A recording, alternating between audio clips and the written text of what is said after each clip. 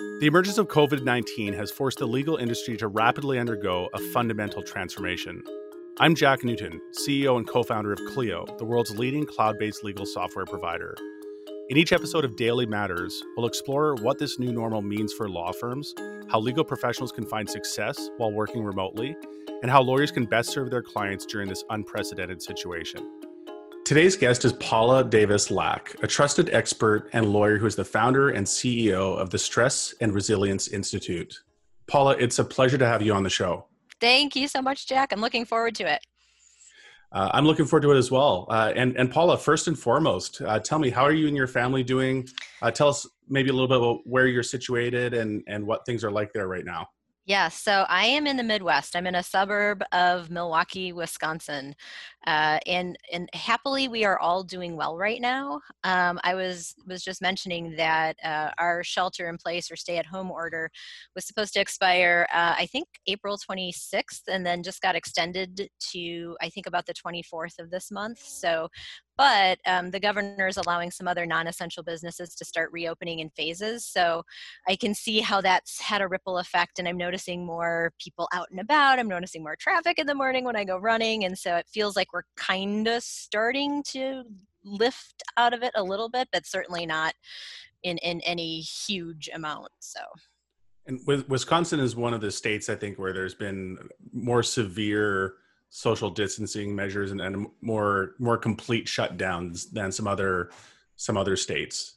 Well, we jumped on the issue. Our governor jumped on the issue pretty quickly and shut down things in a pretty aggressive way. Yeah. I know that a lot of people have had various reactions to that, but it seems as though it's worked. We haven't had, I think, that crazy sort of peak that other bigger cities have noticed. So right. I think it's working. Yeah, I think we're in Vancouver, BC, as you probably know, and similarly here, BC, very swift, very aggressive shutdown and response. Yes. And I think on the flip side, we've seen a real flattening of the curve, and it's starting to plateau and hopefully starting to decrease in the not distant future. I just need my sports back. I'm craving right. sports on some level. I plan my whole year about like when the Super Bowl ends, and then I've got my lull until the NCAA tournament, and so I'm ready for something. I am on the opposite extreme where I'm so out of touch with sports that I didn't even notice there's a shutdown and that there's no big games happening and so on. So been less of a challenge for me. Yeah. And aside from sports or the lack thereof, what do you find to be on your mind most right now? So I would say, first and foremost, just the health of my friends and family. I mean, that's the number one thing. I have a 4-year-old, and so in my world, as long as she's okay and she's cool and she's happy, then like that's 98% of it. But I do have some close friends who are on the front lines. I have some physician friends and some nurse friends and family members. And so I'm usually trying to check in with them and just make sure they're okay. And so far everyone's healthy. And so that's good. And then separate apart from that, I mean, just thinking about my business and how, I've really had to pivot, as most people have, and just thinking about, what new opportunities could that open up, and just thinking about the evolution and what I had planned and how some things are accelerating and other things are getting put on the back burner. And it's a very interesting time to be running a business, as I'm sure most people know. Absolutely. Interesting time and challenging on a lot of levels, but a lot of opportunities emerging that we may not have anticipated when we set out on 2020 and what we thought 2020 would look like. I don't think anybody thought this was going to happen. No. This was going to happen. No, anyone who was fully prepared for this deserves a gold star for disaster preparation, for sure. Right, exactly. So let's talk a bit more about your business. So the Stress and Resilience Institute, this sounds like something we need today more than ever. And the Institute's mandate is to help organizations reduce burnout and build resilient teams, leaders, and cultures. And this is something I'm super interested in talking about today, not just because of the context we're in with COVID-19 and the information we might be able to share with our listeners, but as the founder and CEO of Clio, I have an organization of 500 people, and this is exactly what I'm trying to achieve. We talk about building a human and high-performing organization that is able to achieve high performance, but avoid the pitfalls of many high performance environments, which is burnout and stress Mm. and all of those downside consequences of demanding high performance roles, or at least what can sometimes be the downside impacts. Yeah, for So, sure. so can you just tell me to start a little bit about what the Institute does, the work you do, and we'll go from there. Sure. We do a lot. We do so pre-COVID-19, we were doing a lot of in-person trainings and workshops and different aspects of consulting for organizations and law firms in particular. I do work across industry, but a lot of my work these days is in the legal profession, and so that's really now pivoted to a lot more virtual type of engagements. And so it runs the spectrum of talking truly just about burnout prevention. So really, what is burnout? How do organizations go about preventing it? And there are, like you mentioned, there are so many cultural factors that play into that. So I think that um, one of the things that people sometimes get a little bit wrong about burnout is that it's really an individual type problem. And so a lot of the ways that organizations choose to address it is to do individual type well-being, stress management related programs. And there's nothing wrong with that whatsoever. And those things are needed. But what we know from the research is that burnout is largely created and driven by systems, workplace systems. So at the leader level, at the team level, at the organizational level, all of the values and processes and structures and systems that go into kind of running an organization. And so meaningfully being able to address burnout means you have to sort of attack it at all of those levels. So you need a very systemic response to that. So that is a challenge that I work on with a lot of organizations, is first of all, just getting them to realize that this is really what we know causes this problem. And what's interesting is that this was such a huge problem pre-COVID. And Mm-hmm. now I think it'll be interesting to see how COVID either expands or accelerates the problem, or maybe takes it in a different direction. And it's been interesting for me just with my one-on-one coaching conversations that I've been having during this time. I do a lot of work with people on a one-on-one basis who are burning out. And they're actually kind of happy right now because they're like, I don't have to go into work every day. I sort of have this sort of space and this autonomy to kind of just hang and do my work on my own. And so they're noticing that from a burnout standpoint, in some respects, it's actually getting a little bit better, which I find interesting, but not surprising. So that's interesting. And then on the resilience side of the house, resilience plays into, it's not the sole kind of factor, but plays into and certainly helps with burnout prevention. And I've been teaching resilience strategies at the individual level for so long. And what I started to notice from the folks that I was talking to again was this, hey, what about culture? Hey, this is great, but the leader on my team could really use this too, and is part of the problem for why we feel kind of stressed. And what do you say about that? And again, just kind of back to this whole systemic need to start to talk about these topics and address these topics, which is why I started to expand my work into not just teaching and training resilience at an individual level, but also at the leadership level, the team level, and then more broadly at the organizational level too. You talked a bit about burnout, but I'd love to dig there for a minute, just because Sure. it's such, I think, an important topic and misunderstood as well. I think there's so many definitions Mm-hmm. of what burnout is, and I'm curious to hear what yours is. How do you think about burnout? I think you made an important point that sometimes you see it as more of an organizational Mm-hmm. level thing than an individual thing, and maybe you can talk about what it looks like at both levels. Sure. So this is an issue that I deal with a lot with this topic, because we use the term burnout really loosely in our society. Yeah. We use the term burnout almost as a replacement for stress. Like, I've had a really stressful day, I'm just so burned out. Yeah. But really, Or alternately as being tired, just yes, sometimes the feeling of putting yes, in a good day's work and being tired from that effort, in yes, the same way that you feel tired after a good physical workout. totally. I hear being described as burnout as well. And Totally. yeah. So that's hard, when you don't have that clear language. And so that's part of what I try to do.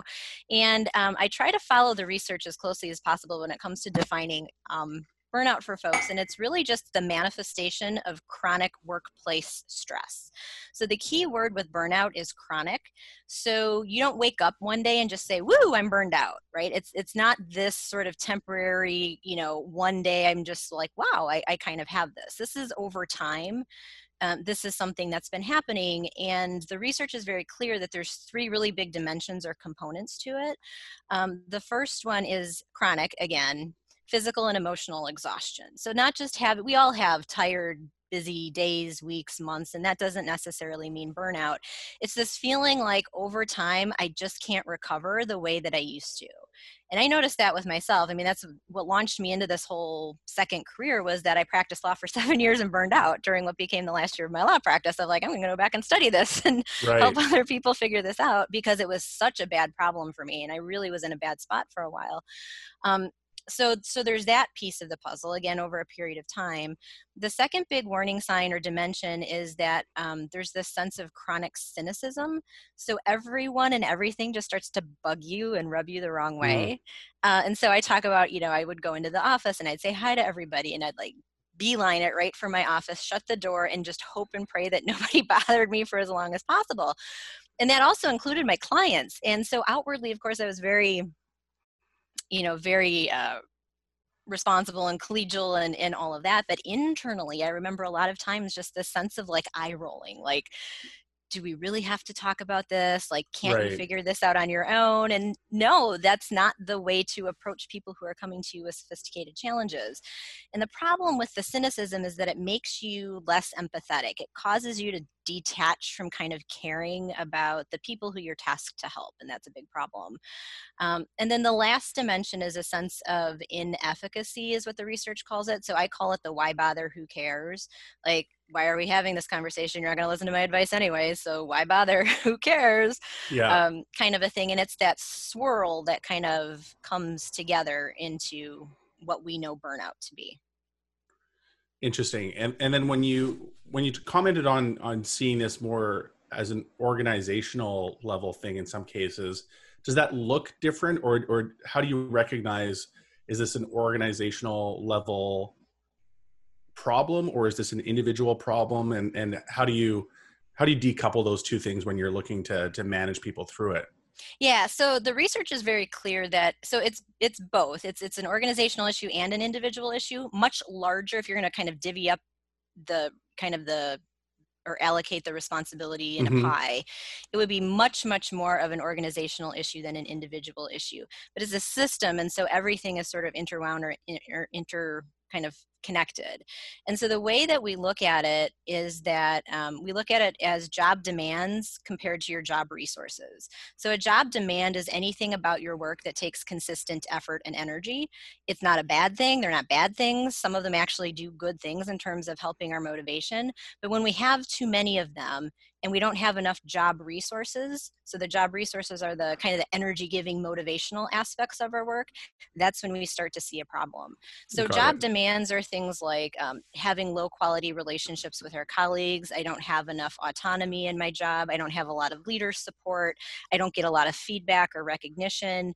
And then key job resources are some of the opposite of those things. I have a lot of meaning and impact in my work. I love coming to work because I love all the people who I work with, and that, kind of I'm plugged into what I'm doing. And so that's really the analysis that we look at when we talk about thinking about how do we help. And some of those things can be helped by helping individuals get better at managing stress and just recognizing where they might need just some additional skills or what have you. But most of that swirl comes in at the leader and team and organizational level, and that's where you really see the impact. So in the work you've done, you've worked with major organizations, including Walgreens, Harvard Law School, Coca-Cola, the U.S. Army, among many others. You've worked with a real diversity of companies and entities. First of all, in the work you've done, I assume you haven't encountered an organization facing the kinds of challenges that COVID-19 does. No, I mean, and I was thinking about this and thinking that really the I think the closest thing I've seen to kind of this intensity in terms of a swirl of stressors was really from my military work, because when I was doing the work with the Army in particular, which was from 2011 to about 2014, they were still in such a high op tempo with all of the things in the wars going on in Afghanistan and Iraq and just dealing with all of that, and so there was a lot of intensity about the challenges that the soldiers were facing and that they were bringing to the training and what have you. Hmm. But but this is so different. I mean, the military is in the business of people, as the soldiers would say, but we think about the military as kind of being in the business of war, and so that's kind of what they do. I feel like this is not something. This has nothing to do with what we do. This COVID crisis. This is completely upended, really every aspect of how we think about working, about thinking about our health. There's just not a facet that's almost untouched, and so no, it's been very unique and different. And to help organizations navigate this challenge, you recently published an online guide and checklist for organizational resilience, something that Mhm. can hopefully help organizations navigate this crisis. And this document, I think, is extremely useful, also almost Mhm. as a self-assessment tool, but also Yes. to prompt the right kind of thinking around how you're approaching the crisis with your Mhm. organization, what your mindset should be, and so on. Can you walk us through a little bit about what you were trying to accomplish with this document and what you've seen, maybe some of the more practical exercises for folks to be? Sure. So first and foremost, I love me a good checklist. So when I'm Me doing a too. Me training or too. yeah, or a workshop, my going in position is always like, okay, how are you doing now? Let's assess like what's going on now, so we can start from a concerted, a very intentional entry point to figure out, what's going well and what's not, so we know kind of how to chart a course of action. And that's really what this was intended to be for folks. And so, kind of in the initial part of the handout is a little bit more teams focused. So I wanted to give leaders and organizations a little bit of a structure in terms of thinking about, that there are some very specific things that you can start to do before a crisis, during a crisis, and after a crisis to help usher you through it in the most resilient way possible. So we're already in COVID-19, so I don't know. I think we kind of missed the boat on the before the Right. crisis piece of the puzzle, but it's there so that organizations know. I mean, this certainly. I don't know that we're going to have a bigger challenge than this, but this certainly isn't going to be the only challenge that organizations face. There's going to be multiple many challenges that have come and will continue to come because of this. And then just separate apart all of the other challenges that businesses face because they exist. So knowing that there are some things for them to start thinking about, some questions to start asking, thinking about your team's capacity. How are their stress levels? What are they working on? Do any of those things need to be adjusted? Do we have to have conversations on the front end about any of that so that we're prepared for when something happens? And then when we're in the middle of it, what can we do? How do we be transparent? How can we still have and keep our same routines that we always have? And then when it's done, you know, who do we have to thank? How can we recognize people? What did we learn? This is one of the things that the military does really, really well, and a big lesson that I took from my work with the military is that they have what's called after action reviews a lot. So they're Hmm. constantly checking in with each other about what did we intend to do, what actually happened, what went well, and what would we do differently. And I feel that's a place in the legal profession and in organizations generally where we can really up our game. And it's simple, and there's research talking about how it helps team resilience and also reduces burnout, which I think is really interesting. So that's the first part of the download, is that really wanting to give people that framework to think about from a team's perspective. How can we start to build a more fortified team, an intentional team when it comes to crisis management? But then also at the organizational level, how did we do, right? How are we doing, or how did we do? And so I adapted a tool to help organizations start to look at and pinpoint specific areas that they should be focusing on that we know build resilience at the organizational level. So we know that resilient organizations are really innovative. They're thinking about, past challenges, what did we learn from them, and how can we develop and build new processes, new procedures, new tangible resources to help us with future challenges. But they also have people who are really engaged, who are really plugged in, who are willing to kind of, dig in and think about new ways of dealing with challenges generally. So you'll see in the download that there's 10 different places, again, for organizations to take a step back and look at organizationally, how did we do, with the first 5 on that list being what the research shows is really, really key to having like a resilient outcome versus a less than resilient outcome. Right.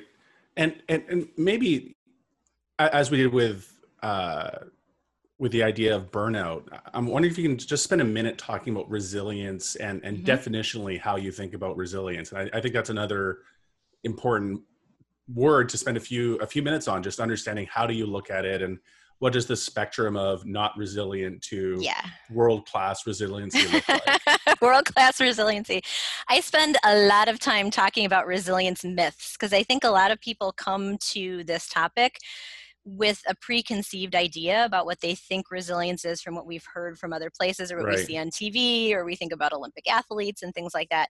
And what makes resilience different from other topics like grit or mindfulness or well-being generally is that it involves adversity. It's all about how you handle and respond to adversity, challenge, change, failure, setback. So if we're talking about resilience, that part of the equation has to be present. There has to have been, or there has to be a failure, a challenge, a setback, or something that you're going through or just went through. And so then I think a lot of us think about resilience as bouncing back. So how do you bounce back from that? So how do you respond? But a lot of my work is involving not just getting back to zero, but how do you grow from those challenges, and educating people and talking to people about how there are growth opportunities from setback and failure and challenge. And that aspect of resilience is also really important. So it's not just getting back to zero, it's how can we leverage growth from that. Right. And so the key aspects of those definitions are the same, whether you're talking about individuals, whether you're talking about teams, or whether you're talking about organizations. We want to help the bounce back factor happen more quickly, but then also pivot to the growth aspect as well. So there's wonderful, and this is part of the reason why I've chosen to kind of expand my work in these areas. There's been about 4 decades worth of research in the resilience as applied to the individual intersection, but blooming areas of research in the last 20 years or so around how we develop this at the team and organizational level. And so knowing that there's kind of a research efficacy behind each of those pieces, I think is really important. So this isn't just what I think, factors into building this, is really things that have been tested. And so the building blocks kind of change a little bit, whether you're talking about individuals, teams, or organizations, but the outcome, what we're looking for, is really the same. It's interesting. It sounds a little bit like some of the concepts from Anti-Fragile as well, where we're talking about the idea of the fact that, this isn't about just grit and kind of gritting your teeth and bearing through it and having that fortitude, but more the idea that, look, you've been knocked down, you're going to get knocked down again. What's your process for standing back up again as fast as possible, but also growing while you do it to get that much better the next time it happens. And that's so important. I'm glad that you mentioned that, because I think a lot of people, especially a lot of the lawyers who I talk to, think that the expectation is that I have to have this invincibility or this invulnerability about myself, right? And this is just a covert effort on the part of the firm to make me bill 400 more hours and just make me into this superhuman robot type of thing. And I'm like, if that's the message you're getting about resilience, that's wrong, right? So let's change that narrative pretty quickly and squash that. And one of the pieces that we talked about with the soldiers a lot is that sometimes resilience just looks like muddling through. Like, I'm having a bad day, I'm not getting out of my pajamas, I'm just going to schlep along today, I'm not going to do any work. And that's fine. I tell people, I wrote about this in one of my Forbes articles, is that, resilience also looks like getting in your car after getting groceries and having a cry, right? Letting the emotions out and processing the emotions and labeling them and dealing with them is a very important aspect of resilience. So it is not about perfection. It's not about always having to make the right choice. And I'll tell you, when I was burning out, if I had just stayed the course and put my head down and, you know, tried to keep persevering, I would have run right into a complete breakdown. And so part of what resilience is recognizing when you're doing the wrong thing or you're on the wrong course and you have to take a step back and figure something else out. And let's talk a little bit more about law firms. You talked about one anecdote from working with a law firm client. You work obviously with a large diversity of clients from different industries, different spaces. And I'm curious what you see around lawyers in particular and maybe some of their challenges with respect to both burnout and resilience.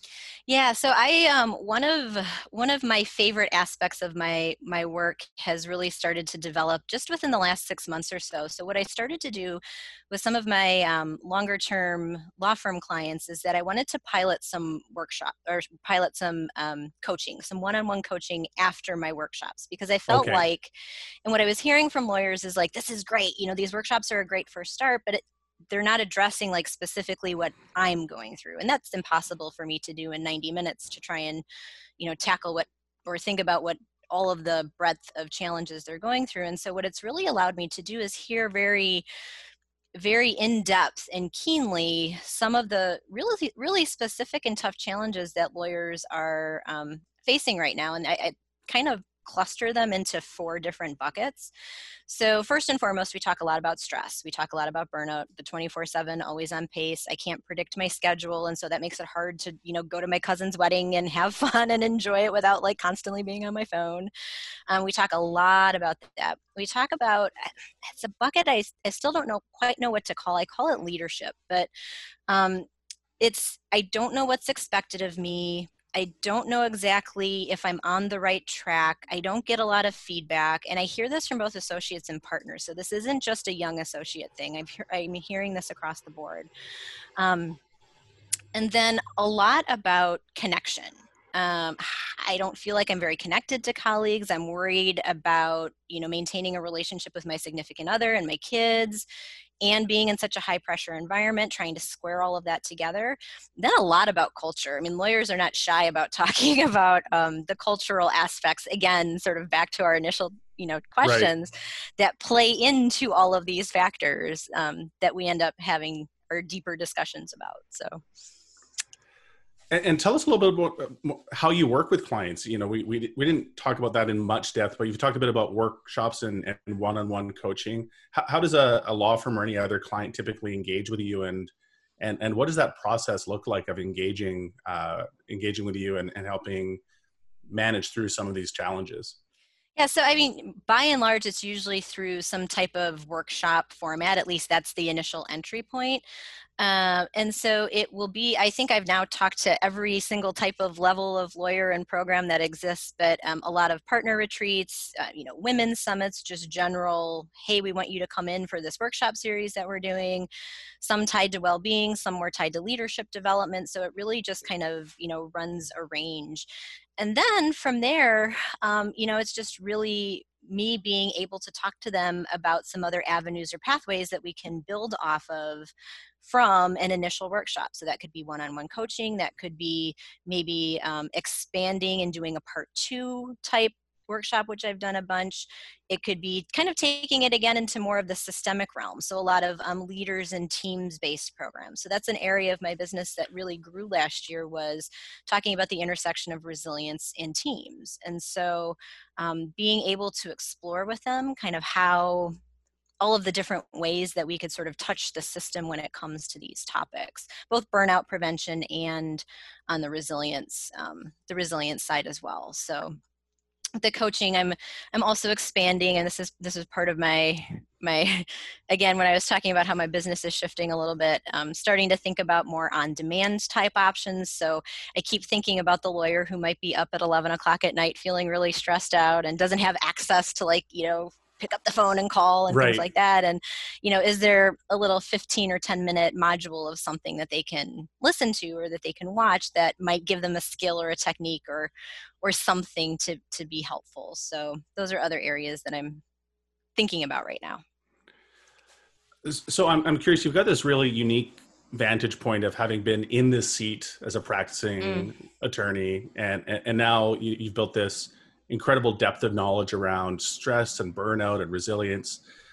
If you could call your former self and give yourself, one piece of advice, something to lean on that might have prevented the burnout you were Mm. experiencing, what would that be?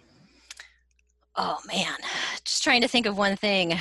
So I call myself, It can be more than one thing, by the way, but what's at the top yes. of the list? So I call myself a recovering perfectionist, people pleaser, achieveaholic. And so I would have loved to have given myself some advice about taking, and I don't, I have a hard time taking this advice even right now, but building in moments of pause and moments of reflection, because I feel like as a hard charging kind of type A person, I sort of went from undergrad right into law school without really thinking about it too much, and then into my career. And I Hmm. notice this with a lot of folks who I talk to, you feel sort of then swept away by what happens. You get in your career and all of a sudden, 10, 15 years have gone by and you're like, what am I doing? And do I even Right. like this anymore? And high achieving professionals are notoriously bad at just kind of stopping every now and again and putting their heads up and saying, yeah, is this what I want to do? Is this Right. good? And I feel like if I had done that more, I probably wouldn't have run so quickly into the brick wall of burnout that I experienced. Um, so that, and then also just recognizing too, I think back to the systemic, you know, conversation we've been having, is that it's not all me. So that's usually also my going in position when something goes wrong, is right away like, what did I do wrong? I must have screwed up, it's my fault. But understanding that there were a lot of forces and challenges and pressures at play that were outside of my control and outside of anything that I could have done about it. So giving, I guess, myself a little bit of self-compassion, a little bit of a break with some of that would have Yeah. helped. So No, those are both really, really powerful acts, I guess, really powerful tools to leverage if you've got the ability to do a bit of self-reflection. mm, And I think there's a lot of professionals, lawyers and otherwise, that feel like they've just been shunted onto this, really clear path, and, yeah. and don't have the introspection along the way of, is this the right thing for me? And, even basic questions like, am I happy, doing this? And Do we uh, even allow ourselves to ask that question? Is that right. even an okay question to ask? And it's funny that you bring that up, because it comes up in almost every coaching call that I have, especially with lawyers who have been in it for a little bit of time, because their method, their process is sort of exactly what I did. You start, you put your head down, you do good work, you get recognized, you get more work, you get put on a certain path, and then your quote set and you're good. And a lot of them get to a point at some point where they stop and they're like, I'm not sure if I enjoy this. Is this really what I want to do? I have some leverage and some clout built up now. Can I maybe take this out for a ride and see, what does this look like if I decide to maybe pursue something a little bit different? So Right. comes up all the time. I think it's just a fundamental need that we all have to feel like our work has impact, that we're making a difference. Right. Yeah. 100% agree. And I'm curious, we're now, heading into 2 months or so of Hmm. really being in the thick of this Hmm. pandemic. I'm curious, through the, workshops and coaching conversations and other interactions you're having with lawyers as individuals and law firms as entities, what's your take on how the legal industry is handling this crisis, both at maybe a firm level and an individual level? I think they're doing as best as can be expected. I think you're talking about, I mean, this is a once in a century challenge that most If that. people who are living Yeah. now have never experienced, unless we're talking about people who were alive during the Great Depression. I mean, Right.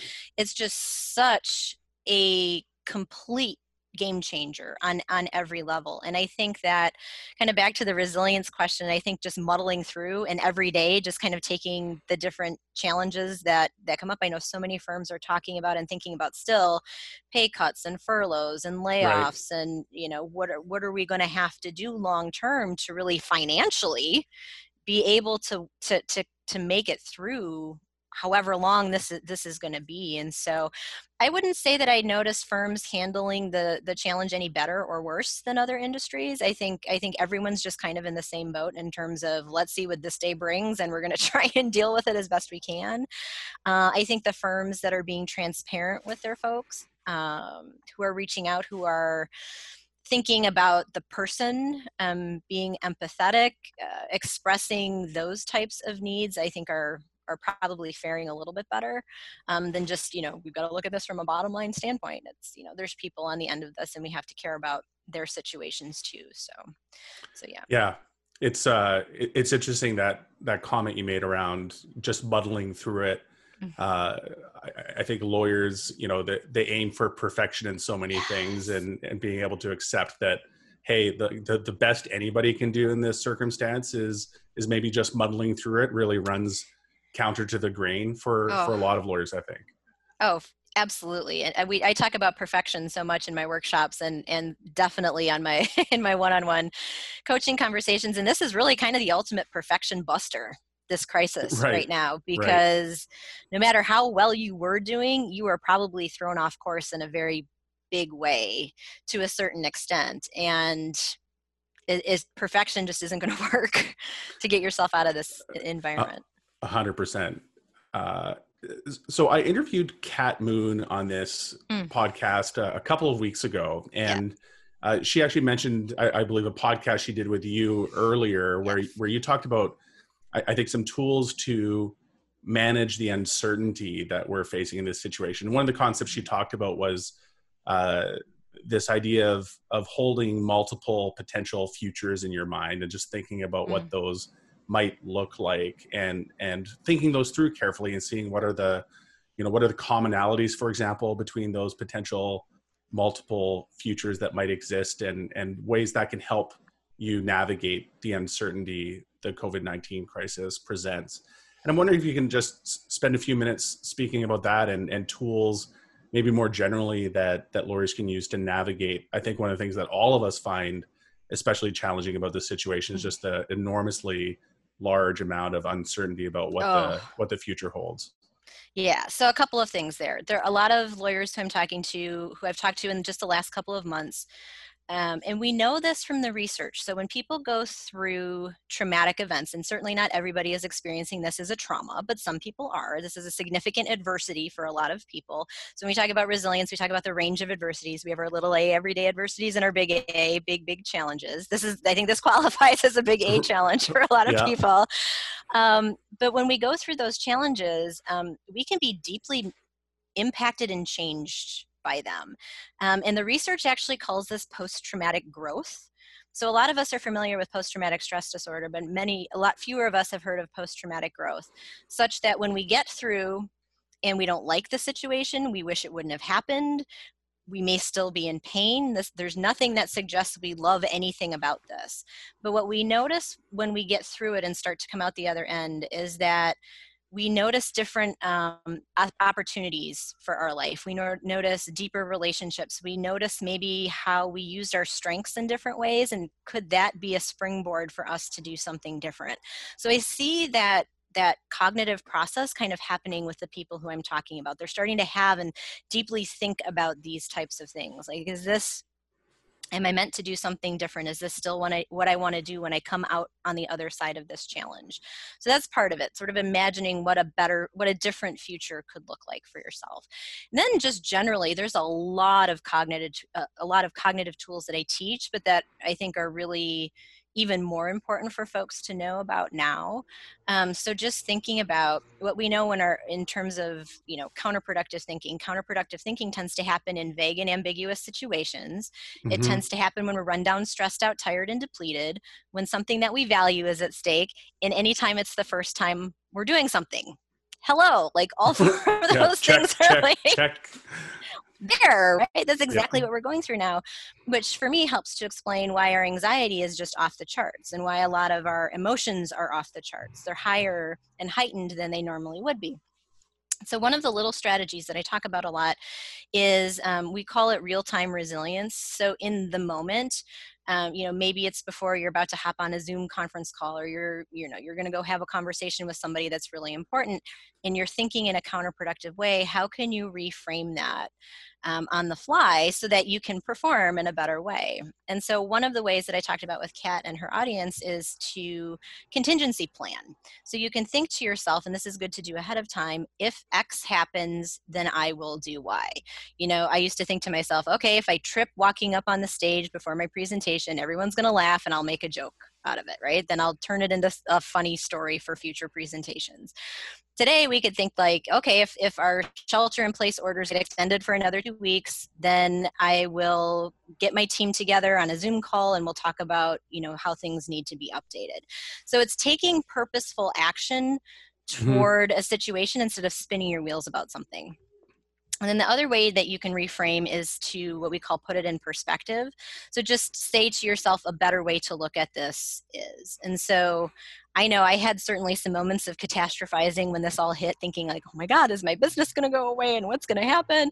And putting it in perspective meant for me to think about, okay, well, another way to look at this is that I can build some on-demand content, I can focus on writing my book, and I can build my one-on-one coaching practice. So it's not BSing yourself, it's just simply allowing for a different perspective or even some optimism to enter the conversation. And so that becomes really helpful for us from a thinking process and cognitively when we're dealing with stress. Right.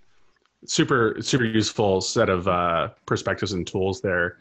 And in working with law firms, I'm wondering, this is a tough question asking you to distill a lot into one answer, but when you think about helping law firms become more resilient, is there a takeaway, kind of a take-home message that you'd like to leave our listeners with on that front, in terms of here's how to start increasing your resilience and realizing the benefits of that resilience as quickly as possible?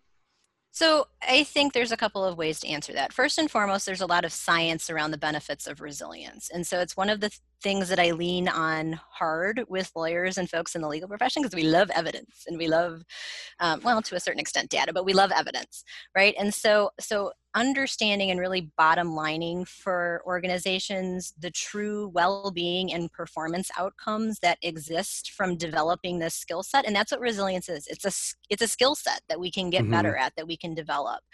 You talk about more cohesive teams, you talk about less burnout, you talk about a lot less depression, less anxiety, achieving goals quicker. And we know this from our work with the drill sergeants and soldiers. The officers who came through our course were promoted ahead of schedule compared to the officers who didn't come through our course. So they made the rank of a 1-star general faster than their peers who didn't come through the course. So there are... Interesting. Yes, there's goal achievement and benefits really attached to making these skills kind of just part of your everyday course. And then separate and apart from that, I think that just punctuating the fact that there are, and that you should expect, and that you should look for, and there are opportunities for growth when it comes to crises of this nature, that it's not always going to look like this, and that you should be actively kind of preparing and seeking out and thinking about what you want that future to look like, because it will happen. There is going to be growth from all of this. And I mean, I think it's probably one of the things that I'm looking forward to out of all of this is how are we going to function better as a profession? How are we going to function better as professionals? And are we going to take that seriously? Because we have really quite an opportunity to make that happen out of this crisis. I think that's 100% correct. And I share your optimism that there's going to be a lot of positive impacts that it may take a while for us to realize were side effects of this crisis, but many long-term impacts that will end up being positive impacts for the industry. Yes. So we're running low on time, unfortunately, Paul. I've really enjoyed our conversation, and the time has flown by. One item I'd love to spend just a minute on in our pre-interview chat, you mentioned you're working on a new book. Tell us a little bit more about that. Yes, I'm working on my first book. Finally, I mean, talk about it. Thank you. Talk about an act of resilience.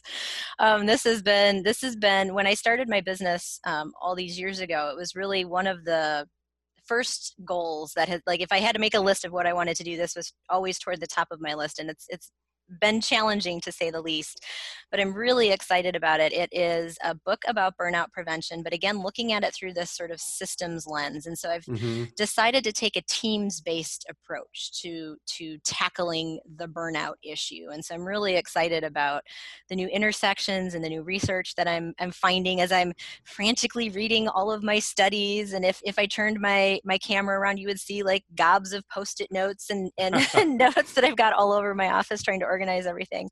But yeah, so tentatively titled Teaming Up Against Burnout, to be published by the Wharton School Press at the University of Pennsylvania, hopefully early next year, but at some point in 2021. Well, congratulations, and hopefully, if there's a silver lining out of shelter in place for you, it'll be getting that book over the finish line. That's right. So Paula, really a huge thank you for joining us today. I'm wondering if there's one parting thought you'd like to leave our audience with, speaking to them either as legal professionals or simply as people. Sure. I think that people always ask me, like, when you go through a significant challenge, are there any guarantees? Is there anything that you can say, like, this will happen? And there's only two things that I can think about, especially with a crisis that's this big. I always tell people that it's going to stink for a while. So we know that a hallmark of resilience is what we call embrace the suck. It's going to stink for a while, and you're going to have to realize that, but that it will end and that it will get better. So those are always the only two things that I know that I can guarantee for people, is that it's going to stink for a while, but that I guarantee you that it will get better. And so if we can kind of keep our eyes, especially on the second part of that equation, I think we have a really amazing opportunity to elevate our work in this profession. That's a great note to end on. Thanks again for joining us today, Paula. Really enjoyed our conversation. So many valuable takeaways around a skill set that I think all of us need to be developing in a time like this. Thanks again. You're so welcome. Thank you. Thanks for joining us on Daily Matters today, a podcast from Clio. Rate and review wherever you get your podcasts, and subscribe so that you never miss an episode. Daily Matters is produced by Andrew Booth, Sam Rosenthal, and Derek Bolin, and hosted by yours truly, Jack Newton. Thanks also to Clio, the world's leading cloud-based legal technology provider, for supporting this podcast. If you'd like to learn more about Clio, please visit clio.com.